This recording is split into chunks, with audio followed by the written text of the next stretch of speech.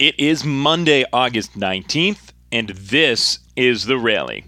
Hey everybody, Adam Giardino with you, and the Rail Riders get off the bus a little sleep-deprived today after a 14-hour bus ride back from Gwinnett, Georgia. Rail Riders got into town at 6:57 this morning and 7:05 first pitch later on tonight. 12 hours after getting off the bus, the Rail Riders will begin 4-game set against the Pawtucket Red Sox. Yesterday, Scranton Wilkes-Barre got off the schneid and they snapped a 6-game losing streak. They fell behind early to Gwinnett. It was in fact 1-0 going into the second inning as starter Adonis Rosa gave up a run in each of the first 2 innings before settling in. And the Rail Riders got right to work. Top of the second inning began with a leadoff single by Gosuke Katoh, and then this swing by Mandy Alvarez. The pitch home. He swings and flies one in the air to left field. This one's high. It sends Lopez back on the track. He leaps at the wall. It's gone. And Mandy Alvarez gets into one to left field. And he puts Scranton Wilkes-Barre on top. A 2-run homer makes it 2-1 Rail Riders at the top of the second. The first of many run-producing swings for Alvarez in the game, and that gave the Rail Riders a 2-1 lead. But as mentioned, Adonis Rosa gave up a run in the bottom of the second, so it was 2-2 going to the third.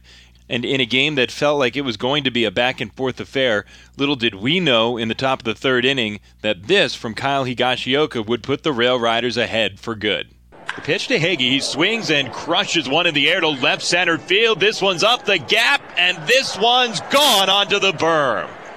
A blast off the bat of Kyle Higashioka has thrust Scranton Wilkes-Barre back ahead to begin the top of the third inning. That made it 3-2. Scranton Wilkes-Barre added 4 more runs in the 7th inning using an RBI single by Kyle Higashioka, Mandy Alvarez, a 2-run single by Billy Burns, and Scranton Wilkes-Barre comfortably ahead 7-2.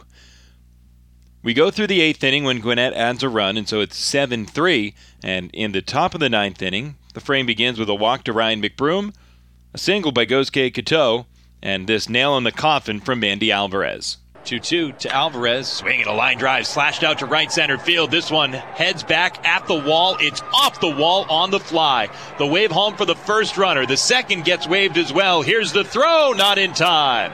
Gosuke Katoh scores right behind Ryan McBroom. And the Rail Riders have opened up a 9-3 lead in the top of the 9th inning.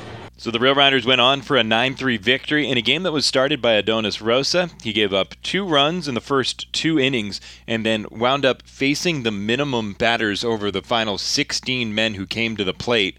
Gave up an error in there, but that certainly wasn't his fault. And Adonis Rosa looked great, picking up his 5th win of the season. His season ERA drops to 3.33 with the Rail Riders. Before yesterday's game, as always on Sundays, we get a look around the minor league system. From Single A Charleston with Matt Dean, High A Tampa with Nick Flamia, Double A Trenton with John Moses, and my report this week from Triple A Scranton Wilkes-Barre.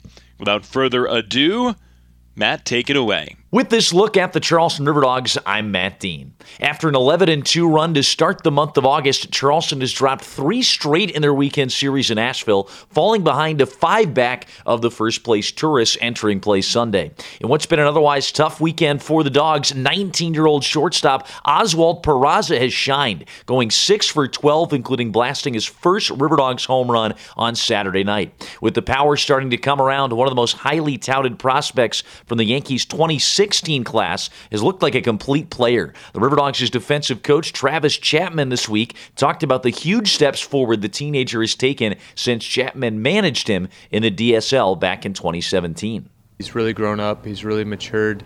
He's really become a young man and a good professional baseball player.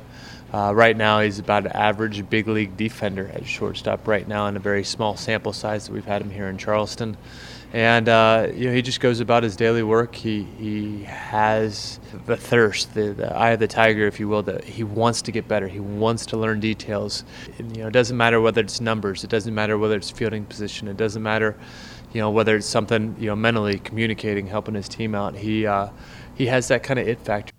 Currently riding an 8-game hitting streak, Peraza has hit .271 while reaching base at an over .340 clip in his first 33 games at the Class A level, where he's 2.5 years younger than the average position player. The Riverdogs try to avoid a 4-game sweep at the hands of the Tourists on Sunday afternoon at 2 p.m. With this look at the Riverdogs, I'm Matt Dean. With the Tampa Tarpons, I'm Nick Flamia. The Tarpons remain 2 games back of first place Dunedin after splitting a doubleheader against the Blue Jays on Saturday night. The season series wraps up with another twin bill this afternoon, giving Tampa another chance to gain ground in the standings. Estevan Florial logged a pair of multi-hit games last night, and over his last 12 games has 6 such games, batting .311 with 11 runs scored, 4 home runs, 12 RBI, and 7 walks in that span. The 21-year-old has homered 8 times in 61 games this season, after finishing with 6 homers in 84 games in all of 2018. Diego Castillo also homered on Saturday and has homered twice now during his 15-game on-base streak.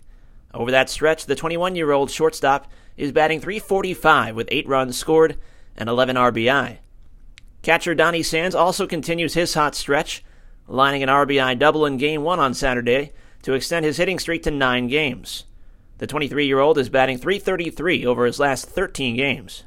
On the mound, Tampa set a new single-game season high with 16 strikeouts in Game 1 of Saturday's twin bill, with 7 punch-outs apiece from righties Frank Herman and Glenn Otto, followed by 2 more punch-outs from righty Matt Wivenis.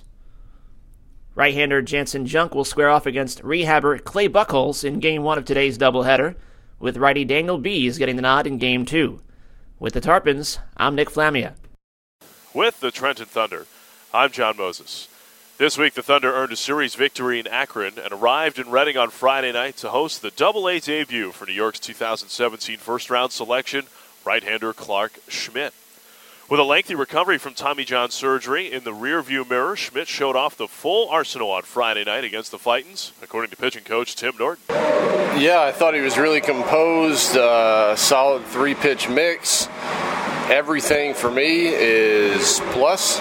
Good movement on both of his off-speed pitches and good command of his fastball, 4 and 2 seam. So really good first start. I know he gave up some runs there in the second and third inning, but overall really composed, good stuff.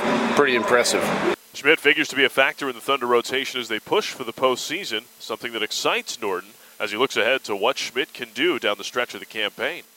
Getting his confidence back, because sitting on the shelf for that long is tough. I mean, you feel like you've been out of the competitive nature of just getting after it. So it looks like that's what he's doing. And just kind of end the season knowing that, boy, I'm not far away. You know, I just need to keep grinding, keep getting after it, and stay healthy. Right-hander Sean Semple takes the ball on Sunday afternoon, a 2:15 first pitch, as the Thunder go for a series victory in Reading. With the Thunder, I'm John Moses.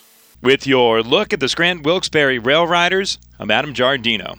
In the last week, the Rail Riders have hit the road to go down to Charlotte and Gwinnett, and in the series finale Thursday night against the Charlotte Knights, the Rail Riders got 5 innings in the AAA debut from right-hander Nick Nelson. The 23-year-old from Panama City, Florida, had spent the entire start of the season with AA Trenton to finally make his AAA debut this week. He's somebody that coming out of high school had an opportunity to go pro when drafted by the San Francisco Giants, but passed on that to go play collegiately at Gulf Coast College in his hometown of Panama City.